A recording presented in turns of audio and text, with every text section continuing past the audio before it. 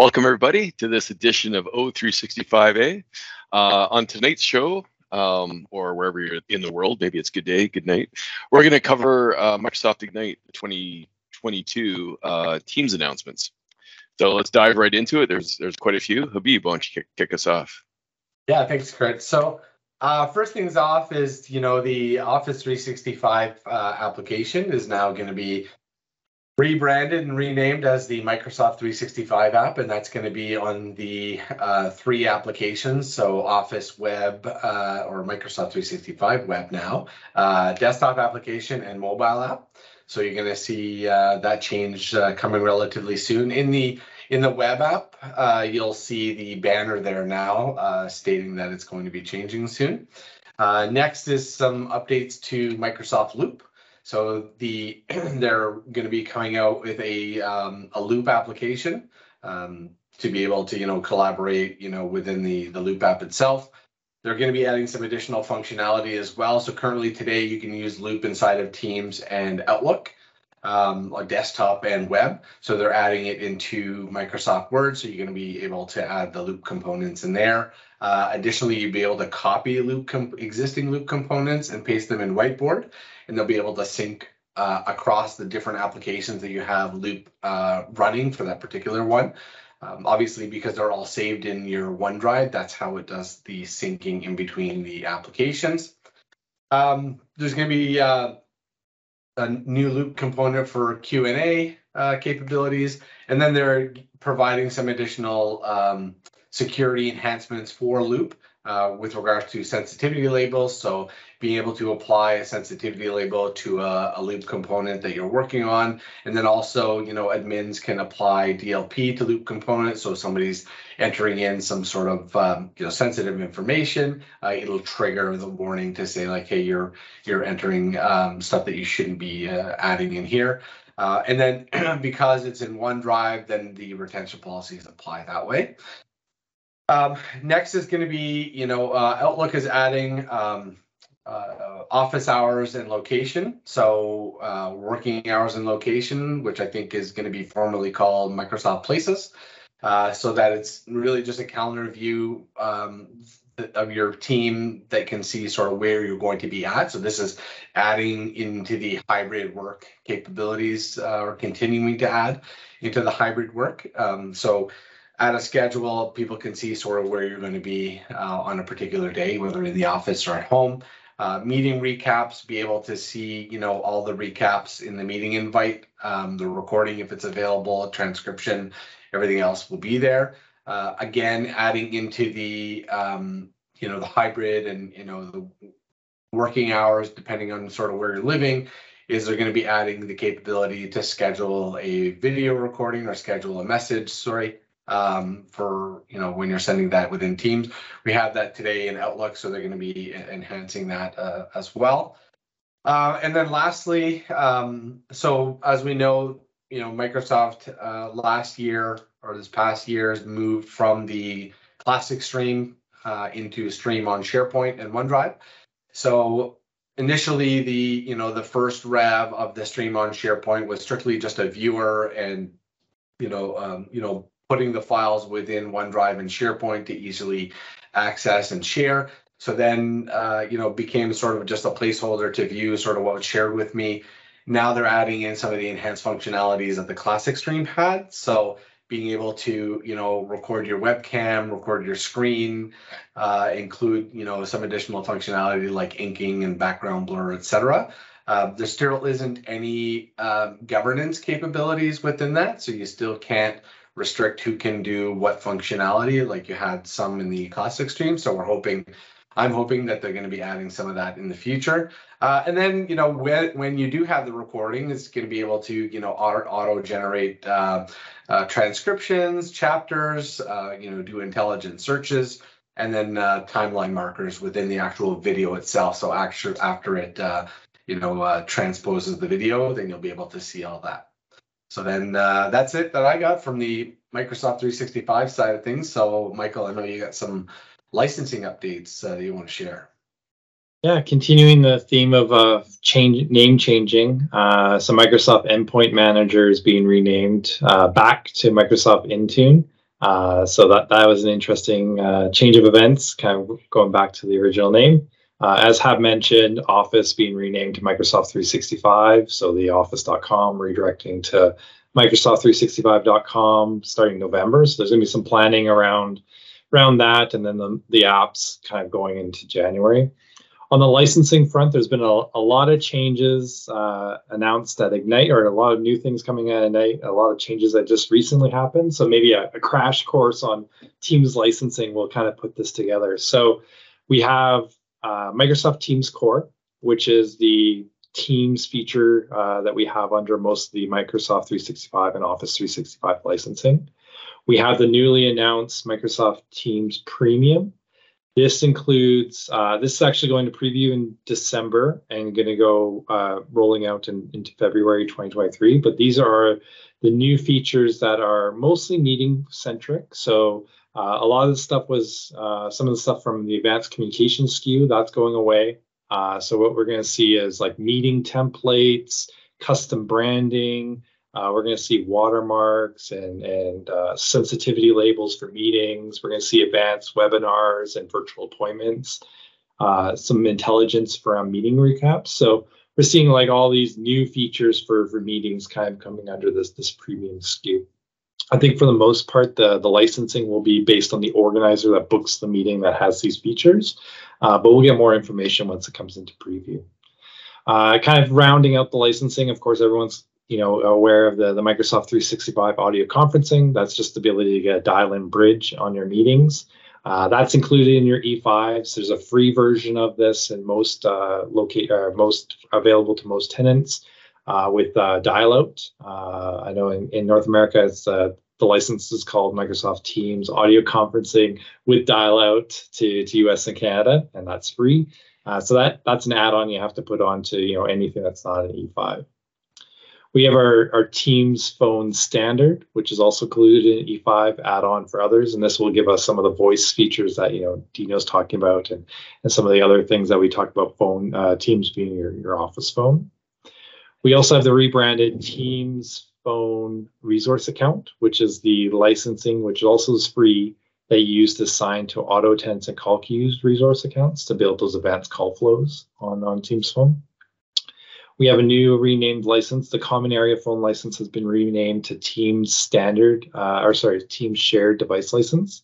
This will be used for common area devices, kind of some of those hot desking scenarios, as well as panels and some of the scenarios that we'll talk about for around meeting rooms.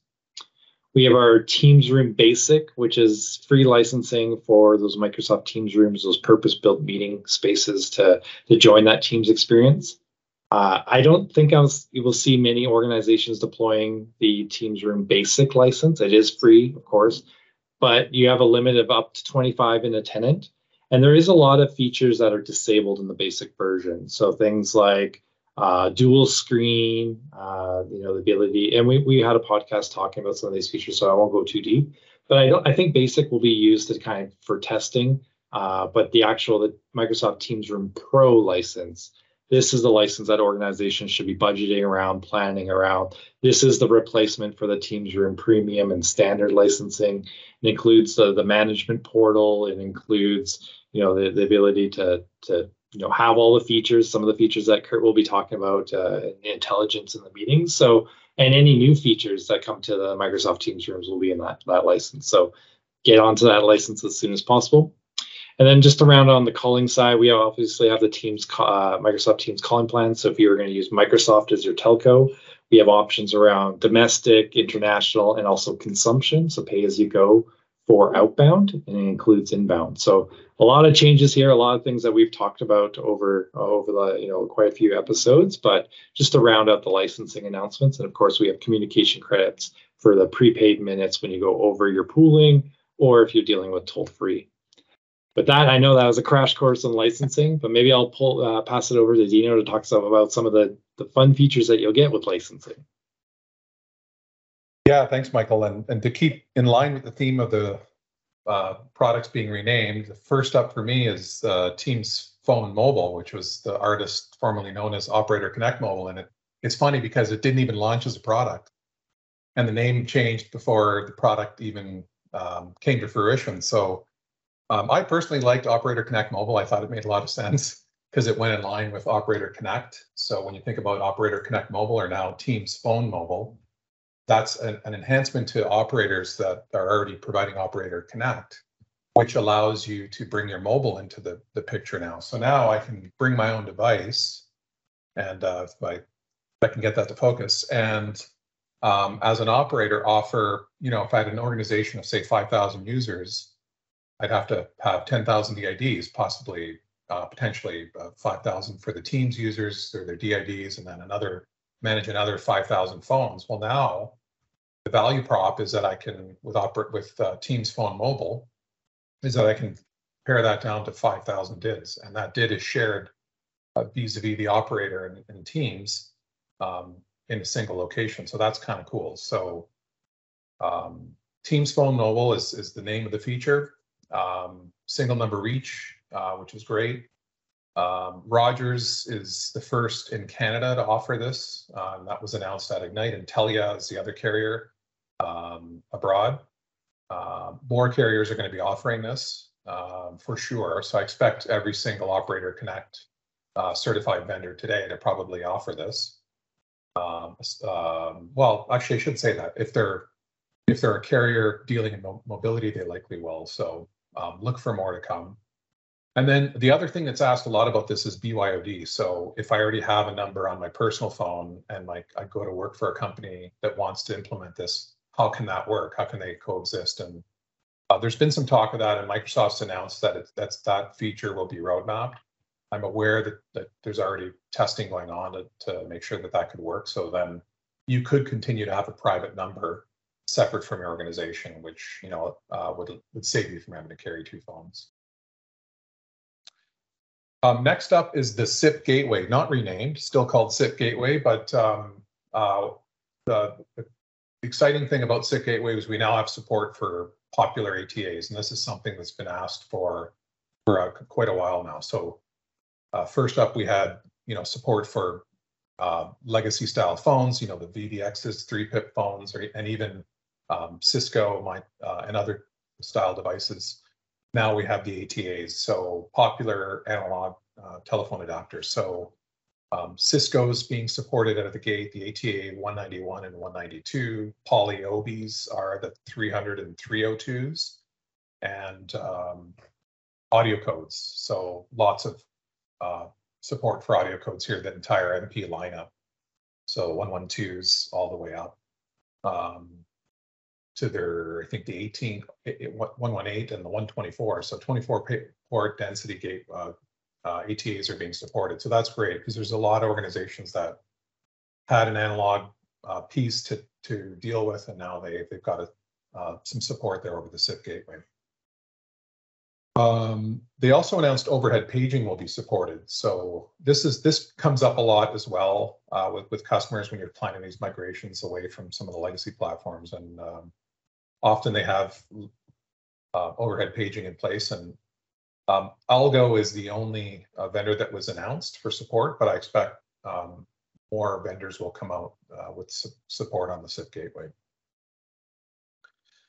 And then lastly, I'm talking about the branch office survivability. So this is the Teams SBA, and so this will be like Teams SBA version 2. So just a quick recap, the SBA is what allowed you to maintain basically connectivity to be able to make and receive a phone call in the event your internet went down or you had issues with your SBA.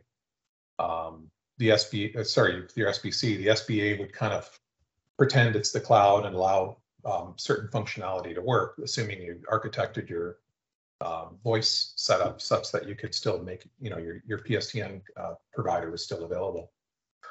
So they're enhancing that to allow you to do some chat and see call history, and also use your dial pad to make PSTN calls. You didn't have that capability before. So when you're in offline mode, you have these new capabilities, which is kind of neat. And then lastly, if you have users connected within your network to the same survivable branch appliance and network, in the event of an outage, you can actually route the call between the users via the PSTN. So if I'm in the same building as somebody, I could just literally dial them up. The call, you can call that user and it'll use the PSTN to call them, assuming that both users are lit up for enterprise voice and have a DID. So some pretty cool features there. And with that, I'm going to pass it over to Kurt. All right, thanks, Dino. Three announcements on my radar. We're starting with mesh avatars for Teams. So if you're not familiar, a mesh avatar allows you to participate in a Microsoft Teams meeting without turning your camera on. Instead of a video feed of yourself, you have the ability to present an avatar, which is like a 3D animated representation of yourself. So I've gone through this process of creating one. There's a Microsoft Teams app called Avatar that you can use to go through and basically customize how you want to represent yourself graphically. And it's interesting. You have a lot of flexibility and choice in how you show up in Teams meetings. And you can essentially use that and choose from hundreds of different options to represent yourself in the meeting rather than using your video camera. It is available in the standard Teams meeting experience, but the key here is right now it's only available for private preview customers. So not to be confused with public preview. Private preview, you need to sign up for it. We'll put a link in the associated blog post for this session. And basically you sign your organization up, you become part of the program, and then you can turn this feature on. So yeah, this one should be interesting. There's people seem to love this feature or hate it, so we'll see how it lands. Next up is IntelliFrame. So that's it's a new video experience where you have a capable camera in Teams Room's camera, and it uses artificial intelligence to detect the people in the room and give them their own video feed.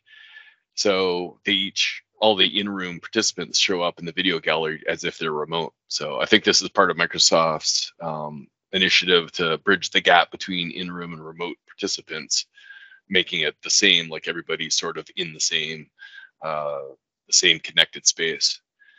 It also uses the AI for active speaker tracking too. So it'll be available in the first quarter of 2023 for Teams rooms equipped with those intelligent cameras. And lastly, some pretty exciting news on the partnership front with Cisco. So for the longest time, Cisco and Microsoft have sort of had their own stack when it comes to devices, each supporting their own platform. No big surprise there. And the pain there, of course, was to get those two, Cisco and Teams, to talk. You always had to go through interop, which is always a bit of a messy experience. So exciting news is they announced at Ignite that Microsoft has a new partnership with Cisco.